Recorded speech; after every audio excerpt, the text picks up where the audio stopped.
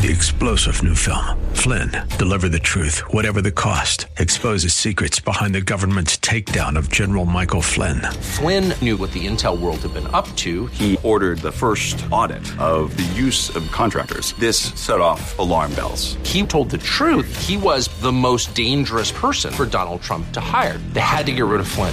Flynn, Deliver the Truth, Whatever the Cost. Available now. Watch it today. Go to salemnow.com. salemnow.com. This is Cornerstone Connection, the radio ministry of Pastor Gary Hamrick of Cornerstone Chapel in Leesburg, Virginia. Pastor Gary is teaching through 1 Corinthians. Real love is calling, listen, truth opens up your eyes. Mercy is waiting for you with every sunrise. All of us, to some degree, have been entrusted with managing money, however much or little we might have. And so all of us at different levels, just the fact that you might be gainfully employed, you've been entrusted with a position. And you need to be responsible to be an instrument of God and to be faithful to, do what you're called to do there as unto the Lord. And so whatever stage or season of life that you find yourself in, we've all been entrusted with something. And so the key is be faithful with that.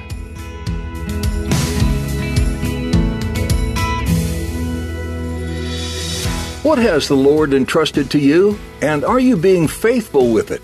As you listen to today's message from Pastor Gary, he encourages you to evaluate all that God has given to you. Maybe it's a family, a company, or a specific job. Pastor Gary urges you to make sure that everything that's been given to you, that you're being sure to steward them well. God desires to give us good gifts. However, He also wants us to be good and faithful stewards of the gifts we've been given. Glorify Him in all things. At the close of Pastor Gary's message today, I'll be sharing with you how you can get a copy of today's broadcast of Cornerstone Connection. Subscribe to the podcast or get in touch with us. But for now, let's join Pastor Gary in the book of 1 Corinthians chapter 4 with today's edition of Cornerstone Connection. In chapter 4, again, the letter to the church at Corinth is more of a corrective epistle. He doesn't even get to answering some of the questions that they had written Paul about until chapter 7. And so we're still in kind of a lengthy introduction to this book where Paul is addressing some things of concern to him personally. He said back in chapter 3, he says, I couldn't address you as spiritual, I had to address you as worldly, or King James says carnal, because there's quarreling, there's jealousy. There's a lot of bad stuff going on in this church, more than even quarreling and jealousy. We're going to see here, if we have enough time tonight, into chapter 5, there's sexual immorality going on. In chapter 6, they're suing each other. Not much has changed in our world. And then they're getting drunk at communion in chapter 11, which is why we have grape juice, friends. All right, that's why we have grape juice. And then there's an abuse of spiritual gifts in chapter 12 and 13 and 14. He gives some instruction about how to properly exercise spiritual gifts. So there's a lot that they are doing right, but there's a lot that they're not doing right. One of the things we see here in chapter 4 that they're not doing so well is that they've unnecessarily had an unhealthy view of church leadership. And there's actually a group in the church of Corinth that reveres Paul too much, and there's a group in the church at Corinth that doesn't respect him enough. And so in chapter 4, he's going to kind of address this. He's going to kind of tell those who are revering him too much, hey, pull it back. And he's going to address those who don't respect him enough and don't recognize his apostolic authority, that they need to step it up a little bit, because after all, God has called him to be an apostle to the church. And so he's going to kind of correct and encourage both groups here in chapter 4. Now, along these lines of some people revering him too much and some people disrespecting him too much, there's good advice I heard years ago, because most people may, in fact, treat you in a similar way. There will be some people who perhaps revere you too much and think you're too wonderful, and there will be other people who don't think that you're good for anything, and so they might even be disrespectful to you. So I heard this saying years ago, and that I've quoted here before, but discount the high end and the low end of flattery and criticism. Because you're probably neither. You're not as wonderful as some people think you are, and you know that. And shame on us when we let people think that we're as wonderful as they think we are. And you're probably not as terrible as other people think you are. That the reality is, in all of our lives, if we would discount the high end of flattery and the low end of criticism, we're probably somewhere in the middle. That's where reality is. But some people will think too much of us, and some people will think too little of us. That's what's happening here in the church at Corinth. That's what's happening in regards to Paul. Some of them are just thinking way too much of him, and some are thinking way too little of him. So he starts out here in verse 1, and he says, so then, men ought to regard us as servants of Christ and as those entrusted with the secret things of God. Now, I just have to pause there in verse 1 because there's two words that are important for us to realize in what he's saying to explain the proper view of who he is. And he begins here by saying, listen, you need to regard us as servants of Christ. And he uses a unique word here. A lot of times in the Bible, the word servant in the New Testament original Greek language is doulos. But he uses a different word here. He uses the word huperetes. And huperetes is from two Greek words, hupo meaning under, and ereso meaning to row.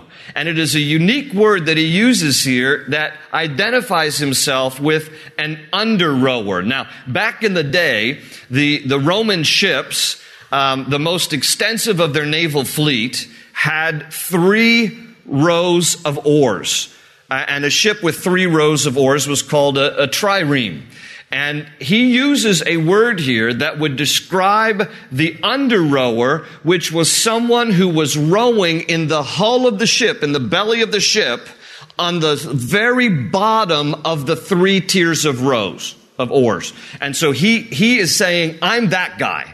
I'm the guy in the furthest part of the hull of that ship, the lowest of the low, rowing. That's me. I'm a servant for Christ. And he's just basically saying, listen, I'm just a nobody.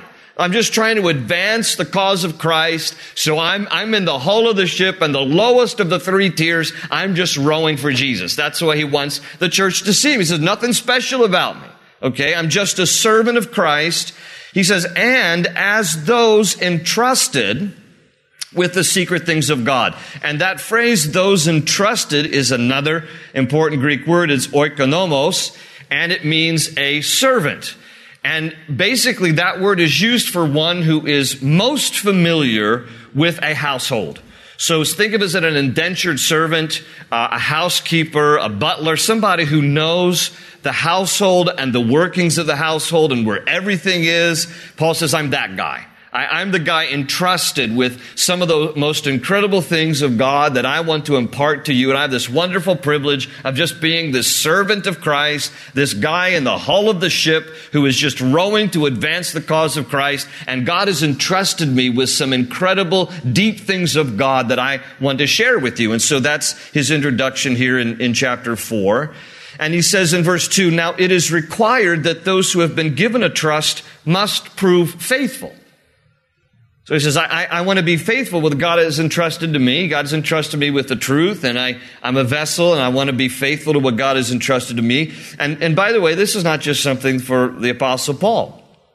This is for every single one of us, in the sense that we've all been entrusted with something. All right? All of us have responsibility in terms of what God has given us for something.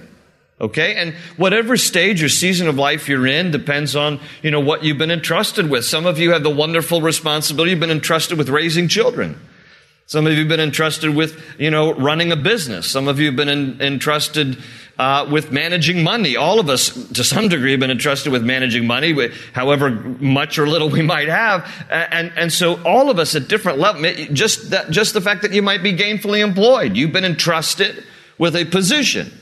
And you need to be responsible to be an instrument of God and to be faithful to, do what you're called to do there as unto the Lord. And so whatever stage or season of life that you find yourself in, we've all been entrusted with something. And so the key is be faithful with that and do it as unto the Lord. That's what Paul's saying in regards to what he's been entrusted with. He wants to be faithful. So should we in every other area where God has entrusted us as well. And he goes on in verse 3 and 4 and he says, I care very little if I am judged by you or by any human court.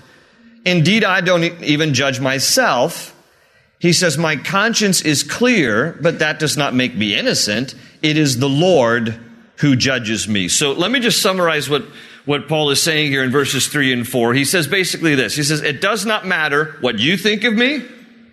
At the end of the day, he's like, I want to tell you who I am in Christ. I want to tell you I'm trying to be faithful and trusted with the truth. It doesn't really matter, though, what you think of me. And he adds there, he says, it doesn't even really matter what I think of myself. He says, what matters is what God thinks of me. That's also an important truth for all of us too, right? A lot of people are going to have a lot of opinions about you. You have an opinion about you. Sometimes our self-assessment barometer is broken.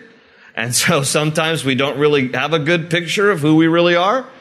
And so it doesn't really matter what other people think. It doesn't really even matter what we think of ourselves.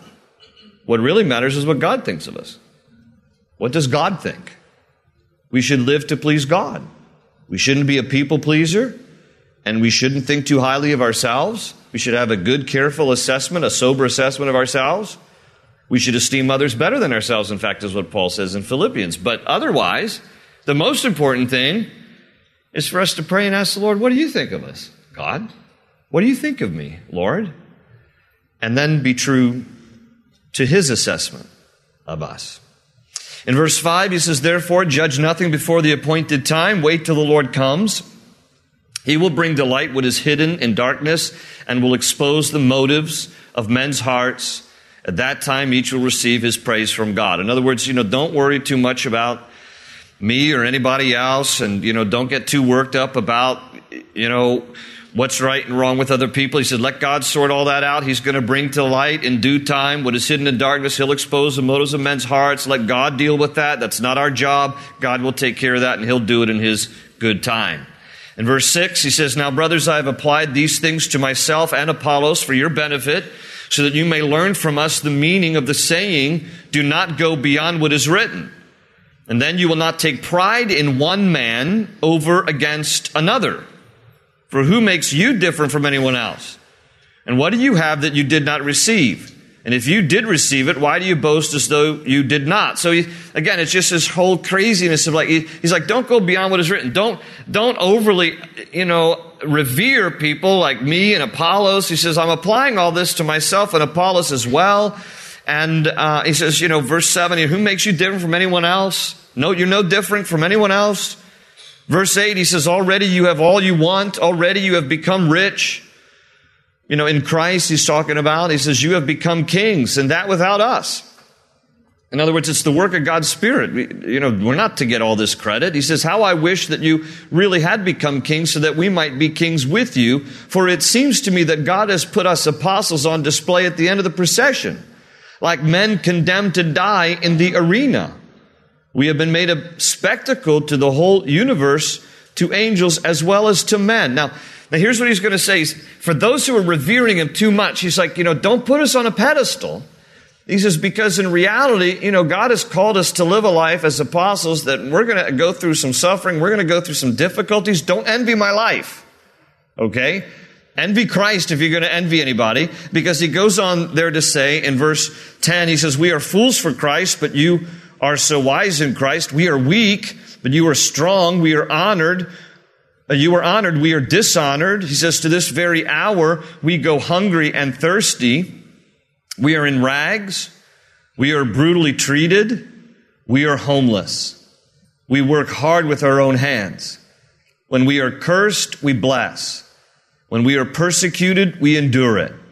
When we are slandered, we answer kindly. Up to this moment, we have become the scum of the earth, the refuse of the world. He's basically saying there's no glamour in the role that God has called me to. That's what Paul is saying. He says, don't envy me. Don't envy the role that God has called me to be. Don't think that, the apostle Paul, well, how wonderful. He's like, you want to get a glimpse of my life? He goes, I've gone hungry, I've gone thirsty, I really have rags, and I'm brutally treated, and sometimes I'm homeless, and I have to work hard with my own hands to help make a living, and we get cursed a lot where we go, and then we also bless whenever we're cursed, and we're persecuted, we endure it, we get slandered. He's like, you really want all this? You want this? So he's like helping them have a proper perspective. Don't overestimate me. Don't revere me more than you should. Have a good assessment, but don't go overboard. Now, he's going to switch here also. Verse 14, he says, I am not writing this to shame you, but to warn you as my dear children, even though you have 10,000 guardians in Christ, you do not have many fathers, for in Christ Jesus I became your father through the gospel. So now he's going to shift a little bit. He's going to address people who think Paul's nobody. So, because he has to establish that he has some apostolic authority, because after all, they've written him in advance with some questions. And if the congregation doesn't realize that he has some authority that God has given him, then why should they accept what he's about to write from chapter 7 on? So he wants to establish a little bit for those who kind of dismiss him and are at the other end of the spectrum. He's like, hey, let me just tell you, there are a lot of spiritual guardians and people who have been influential in your life. But he says, you have one spiritual dad. And that's me, because Paul planted this church. Paul established this church. So he's like a spiritual father to them. And so he's like coming to them as a spiritual dad. He says, so, don't just lump me in with every other spiritual person that has come through town. I'm the guy that established the church. I'm the guy that God called to lead you in this fellowship. And so I have some apostolic authority to speak into your life.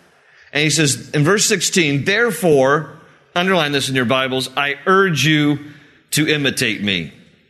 Now here's why I'm asking you to underline that in your Bible, because when I read this, I think to myself, how much is my life? So you ask this about your own life. How much is my life in such a good place that I would openly and eagerly tell people, go ahead and imitate me? Because I'm so close to the Lord and my walk with Christ is so real and so true that if you want a good example of someone who's following Christ, look at my life. And this isn't the only time he says it. In 1 Corinthians 11:1, he says, follow my example as I follow the example of Christ. So he's not trying to get ahead of Christ on this. He's just saying, you can imitate me because I'm sold out for Jesus. You can follow my example because I follow the example of Christ. He says also in Philippians 3 verse 17, he says, join with others in following my example. So this is not the only place that he says this. In several other epistles, he's basically giving liberty to people to say, look at my life. It's an open book. I'm living for Jesus. I'm sold out for Christ. So if you really want a tangible example of someone who's living for the Lord, look at my life. Go ahead, imitate me. And how many of us could say that? How many of us are living in such a way that we would freely be able to say to people, my life's an open book. Go ahead, just follow my example. You want a tangible example of somebody who loves Christ and sold out for Jesus? Just look at my life and follow my example. It's challenging.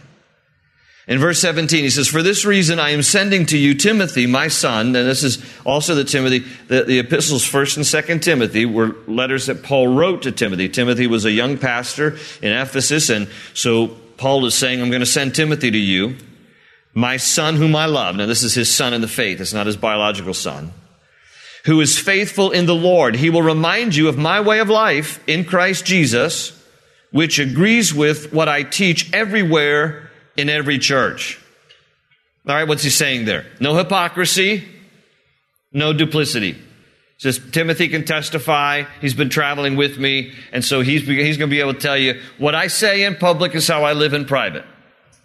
And so Timothy can testify of my life, that it's real, it's legit. He says in verse 18, some of you have become arrogant. Circle that word. He uses it again here.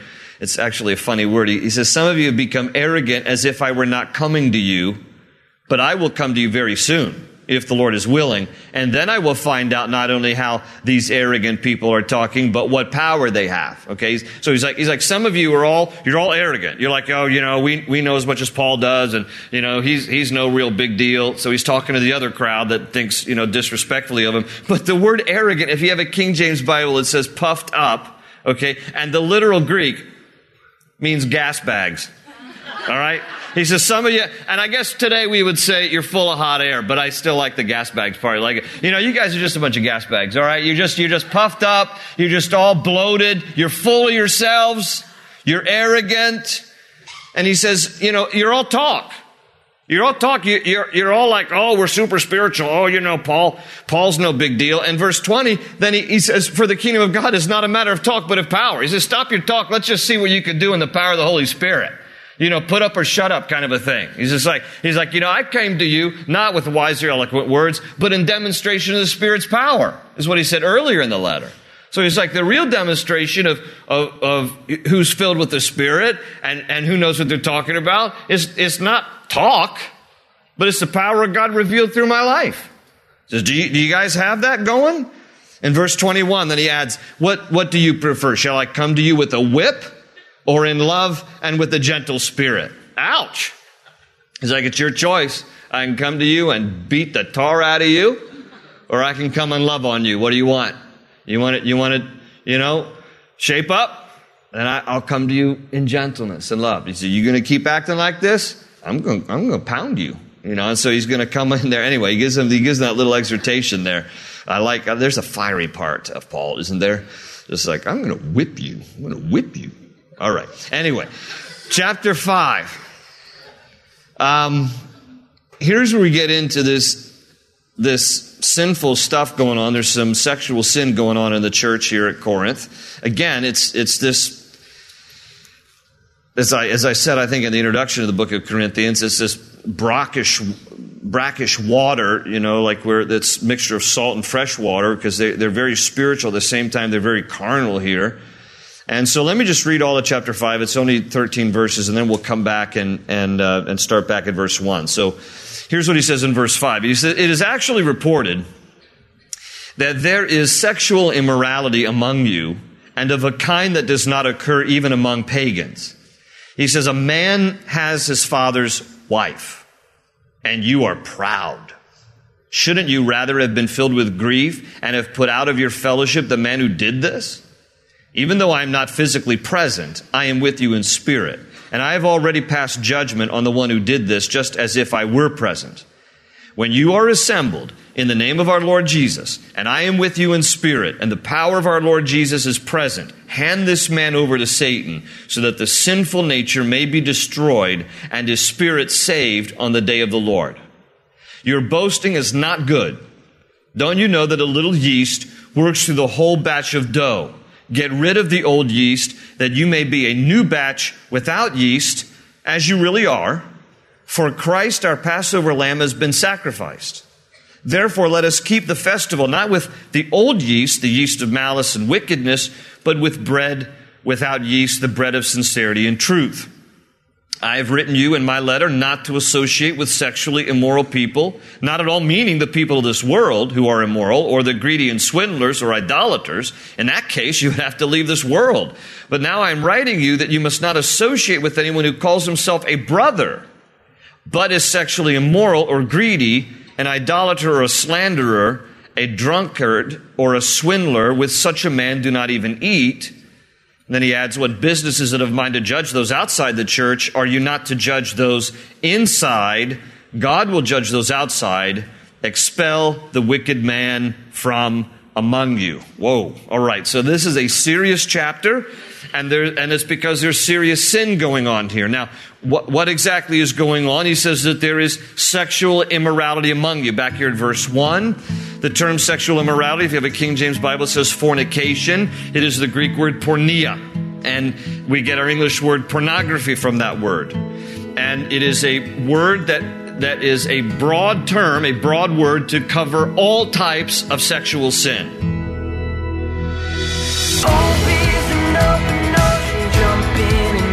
Find the cornerstones, your connection, run towards your new life. We're so glad you joined us for this edition of Cornerstone Connection as we dig into the book of 1 Corinthians. The issues and situations that Paul was addressing in this letter to the Corinthian church are the same issues that churches face today. It's bold and courageous that Paul faced those things head on, and it would be negligent for churches today to not do the same. Despite the idolatry and sin that was running rampant in this culture, Paul encouraged the believers to be a light that shines in a dark world. You can be this today in the dark world that surrounds you. Be a light that glows brilliantly and stands out against the dark blanket of sin that surrounds you.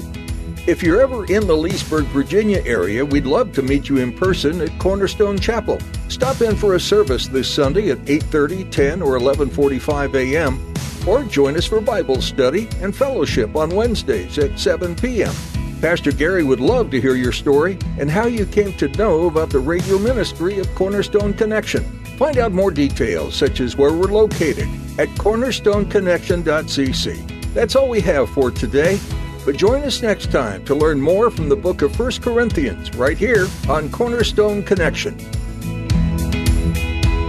They say you're a wandering soul, that you've got no place to go, but still you know,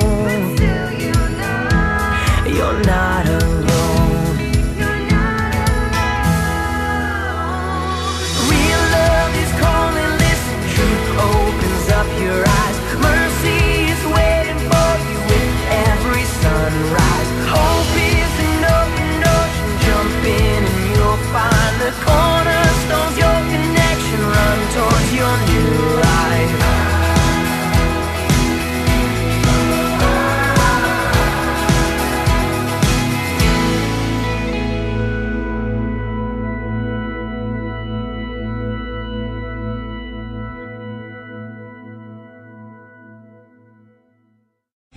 Three-star General Michael J. Flynn, head of the Pentagon Intelligence Agency, knew all the government's dirty secrets. He was one of the most respected generals in the military. Flynn knew what the intel world had been up to. He understood its funding. He ordered the first audit of the use of contractors. This set off alarm bells.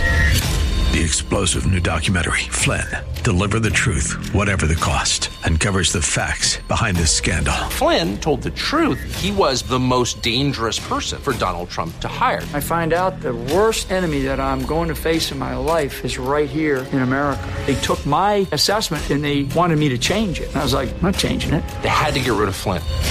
With in-depth interviews, archival footage, and never-before-seen personal records of the man behind the headlines. I just felt like I was drowning. Flynn, Deliver the Truth, Whatever the Cost. Available now. Watch it today. Go to salemnow.com. salemnow.com.